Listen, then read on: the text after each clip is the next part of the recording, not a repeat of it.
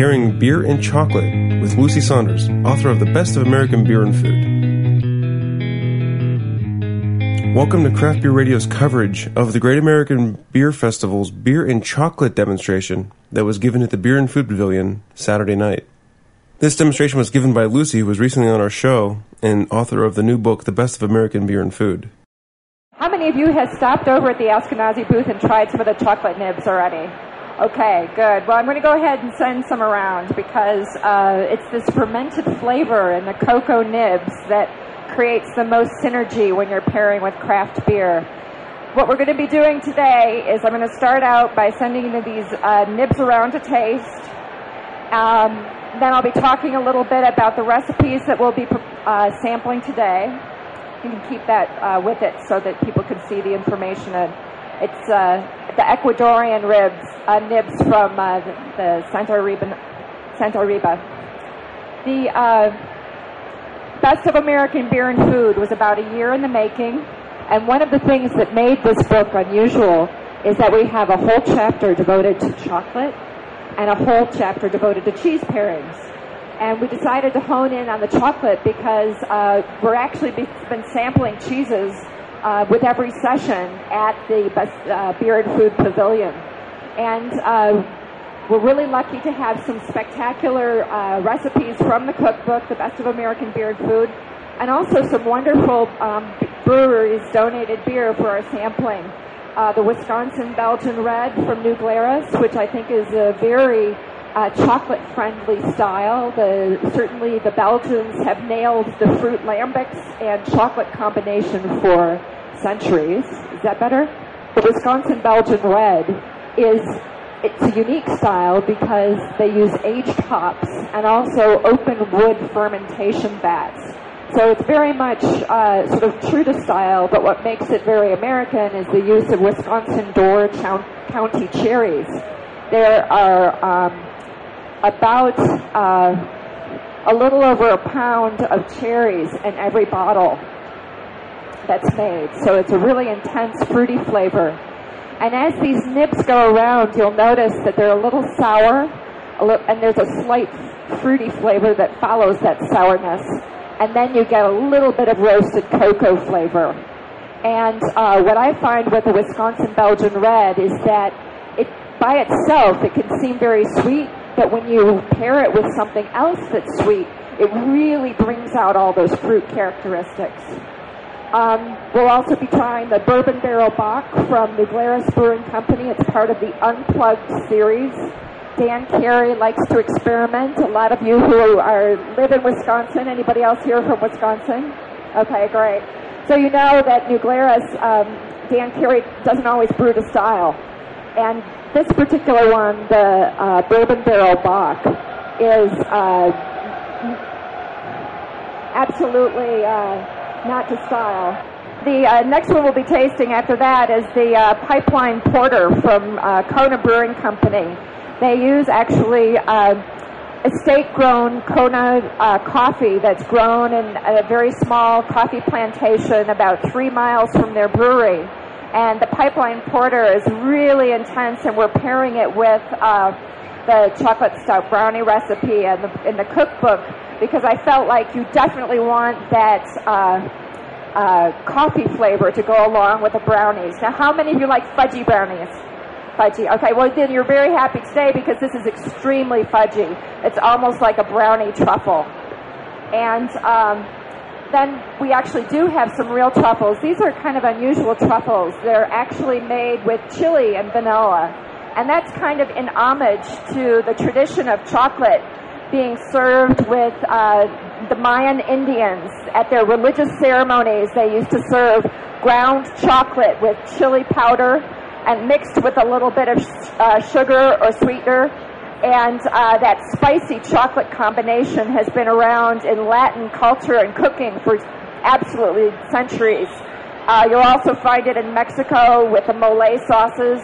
In Oaxaca, there are probably mole sauces made with 8 or 12 different kinds of chili peppers and ground cocoa, which brings out, the sort of fruity floral flavor in the chilies themselves. Because chilies, after you get that hit of heat, you will get this intense sort of fruity flavor. And in this case, we're going to be tasting it with a chocolate truffle, which is from a company called Cacao in St. Louis. And it's a very small company owned by a young woman who started out being a doctor, and she decided she could heal more people's lives by making chocolate. So, chocolate is good for you. Just like beer in moderation is good for you, chocolate in moderation is very, very good for you. And one of the things that's actually not in the chapter on chocolate recipes in my cookbook, but deserves to be mentioned, is that recently the Food and Drug Administration has initiated a proposal where products made without any cocoa butter at all, which is the fat that's extracted from the cocoa bean. It's an almost flavorless fat, but what makes it unusual is that it just has the perfect consistency to melt in your mouth. It actually liquefies in your mouth. So that's one of the hallmarks of a good chocolate eating experience, is getting that soft melt in the mouth characteristic that comes from cocoa butter. And so the FDA is now considering adding rules where products can be labeled as chocolate, but they're actually made with trans fats or saturated fats or tropical oils, which are very high in saturated fats. So be on the lookout. When you're looking at products, you're going to have to be reading the labels a lot more carefully in the future, unless the FDA makes some changes. I do think of beer as food. That's one reason why I talk about, the ingredients that go along with beer flavors.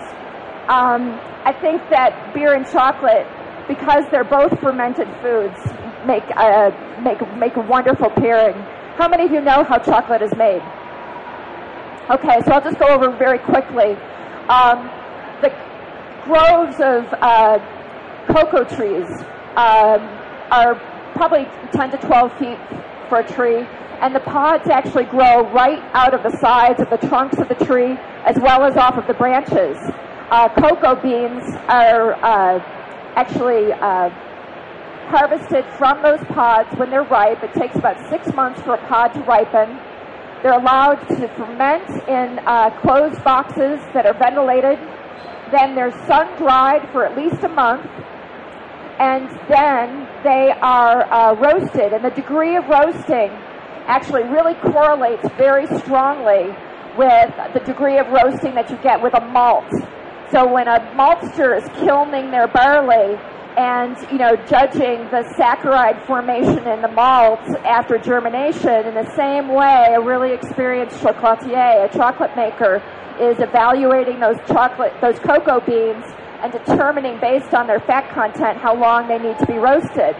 And just in the same way that a brewer will blend malts very carefully to create just the right level of fermentable sugars, a chocolatier will blend chocolates to create just the right mouthfeel and experience.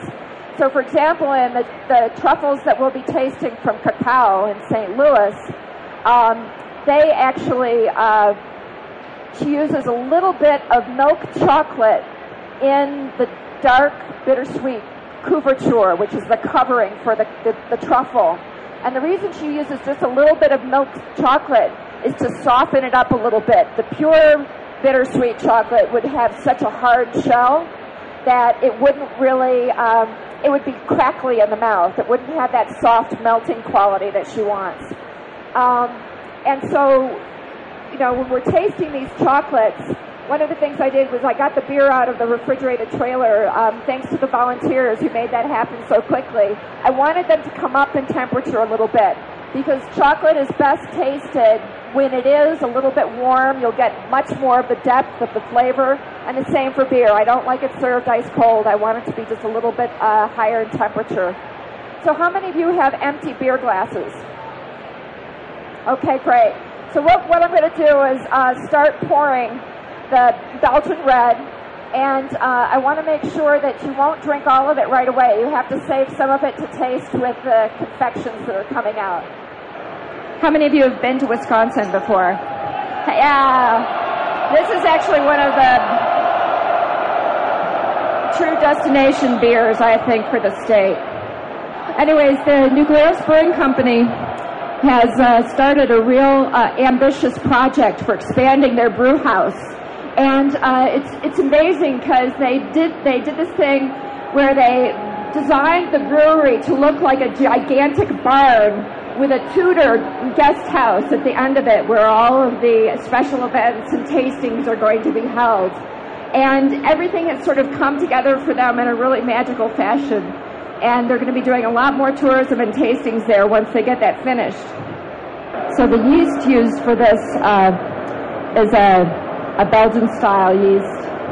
And he does harvest yeast from batch to batch. This is one of the beers that actually ages really well. I have bottles of this dating back to 1998. So I'm always interested to see what it's going to taste like when I open up some of the really older bottles. So how many of you are involved in bottle aging your beers at home? That's great, because one of the things that I do think is that stronger beers that are age a little bit more develop some more interesting yeast characteristics that also go really well with chocolate and chocolate desserts. However, for the one of the reasons we gave kind of a generous pour for the New Glarus cherry beers, you're going to be tasting it twice. You're going to be tasting it with the barley wine marshmallows. And the barley wine marshmallows are a recipe that I got from the Pelican Pub and Brewery. And yeah, they do some really creative things with food there. And the marshmallows make great adult s'mores. You can put them in graham crackers and melt them in the oven with some stout fudge ganache. There's a recipe for that in the cookbook too. But what we've done is we've actually made a stout fudge sauce, and that's going to be presented on the plate. So you'll taste the marshmallow once with the New Glarus Cherry Red, and then you'll taste it again with a chocolate sauce and see how the flavor changes. Now I'm stirring the fudge stout sauce because it needs to break up a little more, to warm up a little more evenly. We had hopes that the culinary school would leave us their burners to be able to heat things up. So this is a creative adaptation. Now, does everybody have some beer? Excellent. And what do you think about your first sip? Yeah, very sweet. Yeah. And you're going to watch it change as you take that first bite of marshmallow. As people get their plates, you'll notice that that first bite of marshmallow, which is actually made with the Old Chub Scotch Ale from Dale's, that first bite of marshmallow tastes very sweet. Yes, Old Chub from Dale's.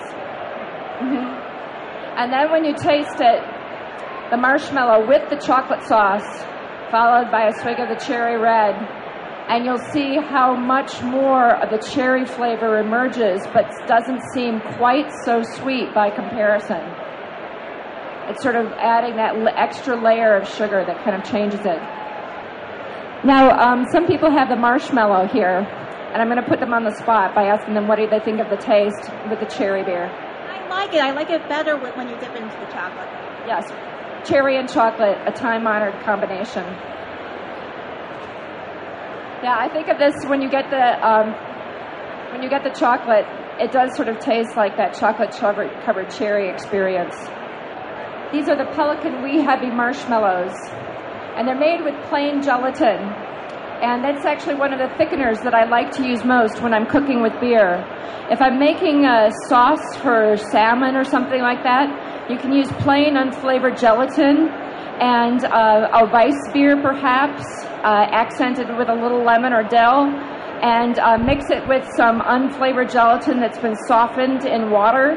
Blend all of that together and chill it, and then chill it in a sheet pan, and then you can cut it into small cubes and make sort of a savory jello out of beer and put it on top of your salmon or your grilled fish or poached chicken. They use that same principle. That's been around for a long time in terms of garnishes. But Pelican Pub used that same principle and took the gelatin and decided to make it sweet with Scottish ale, cane sugar, a lot of bourbon vanilla extract, and powdered sugar. The next beer that's coming up is the Bourbon Barrel Bock, which I mentioned as part of the Unplugged series. And We're going to be pouring that. And I thought that when you tasted this one with the marshmallow, it had brought out a completely different flavor. You can also save a little bit of your bourbon barrel bock to try with a brownie. But the idea is that you kind of bridge your tastes. The bourbon barrel bock is aged in bourbon barrels for about 3 months, I think, and then blended and bottled. So it's a really labor-intensive beer. That's why he does it as part of the Unplugged series. It's done as a limited release, and he rotates these styles in and out throughout the course of the year. And there's no guarantee that you'll necessarily get this style again. So it's a real treat to be able to have it. I thought that it actually brought out a little more of the Scotch ale flavor in the marshmallow. It kind of picked up on that flavor. Yeah, you can really taste the bourbon. It's a really strong bourbon-flavored beer, and I think I don't know if you caught this, but when I tasted it with the marshmallow, I felt it made like the old chub and the marshmallow come out a little bit more. Maybe it was just the synergy of those two together.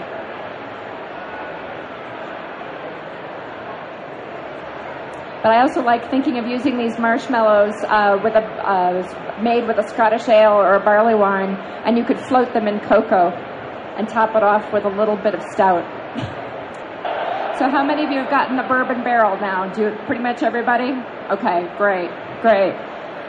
It is a really spirituous kind of a beer.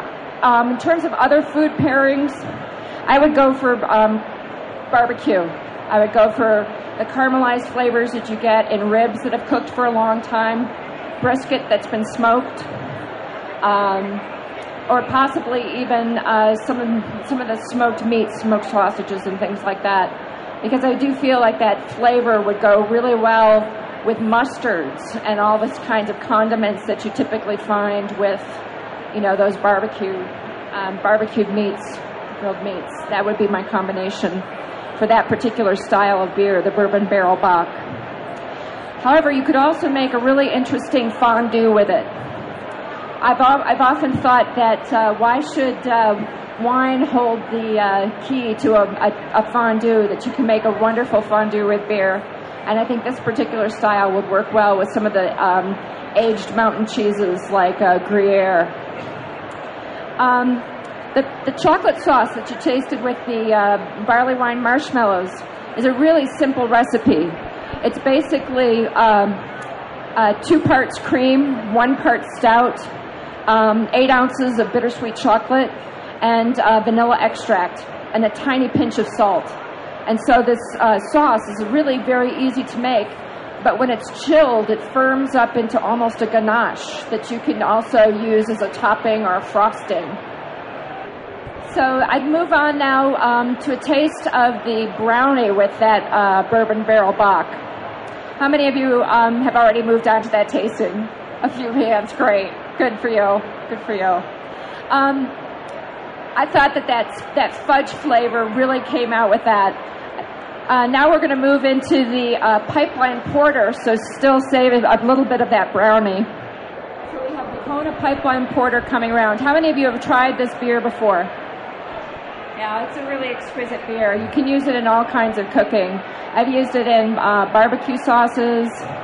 I've used it to make pancakes with a little bit of cocoa added. I've used it actually to make ice cream floats. It makes a wonderful dessert with the simple addition of a little vanilla or chocolate ice cream. And you can also make it to use with this chocolate sauce or the brownies. So the pipeline porter, coffee and chocolate need no explanation as a partner. I mean, it's just a seamless harmony going together. I think it really is the closest to an espresso flavor in a beer that I've had. I think it's just because that coffee is it's so freshly grown, roasted, and goes right into the brew kettle. There's a period of days between the time that the coffee is roasted and actually goes into the brew kettle. So it's really nice, fresh, toasty flavors, and a really seamless harmony with chocolate. And next up, we're going to have the Rogue Chocolate Stout. That's a personal favorite because it's not only chocolatey, but it's also got a good hops character. I think you really taste the fact that it is a stout. And I think it goes really well with the truffle, which is the last pairing. And you should definitely wait for the chocolate stout to try with that truffle, because I feel like the pipeline porter, the coffee flavor, doesn't go as well with the chili flavor that's in the truffle. The truffles are actually made with a little bit of ground cayenne pepper, and that little bit of heat hits about midway through the first swallow of chocolate. So you should definitely not pop that chocolate in one mouthful. You should take 2 or 3 bites and nibble at it and taste the beer in between. And notice how much the flavor of the beer helps moderate that heat from the chili, which I also think is one of the reasons why beer is so superior for so many kinds of food, is because it really can handle the heat. It can stand up to all kinds of chilies, and wanted you to have that taste. And you'll notice that the truffles are topped with something that looks a little gray and crispy on top. That actually is a cocoa nib, and that's one of the ways they decorate those particular truffles. The truffle ganache takes actually about a week to make. The truffle ganache is formed and then allowed to set up, refrigerated for 3 days, and this helps all the flavorings meld together, and some of the excess moisture evaporates while it's refrigerated.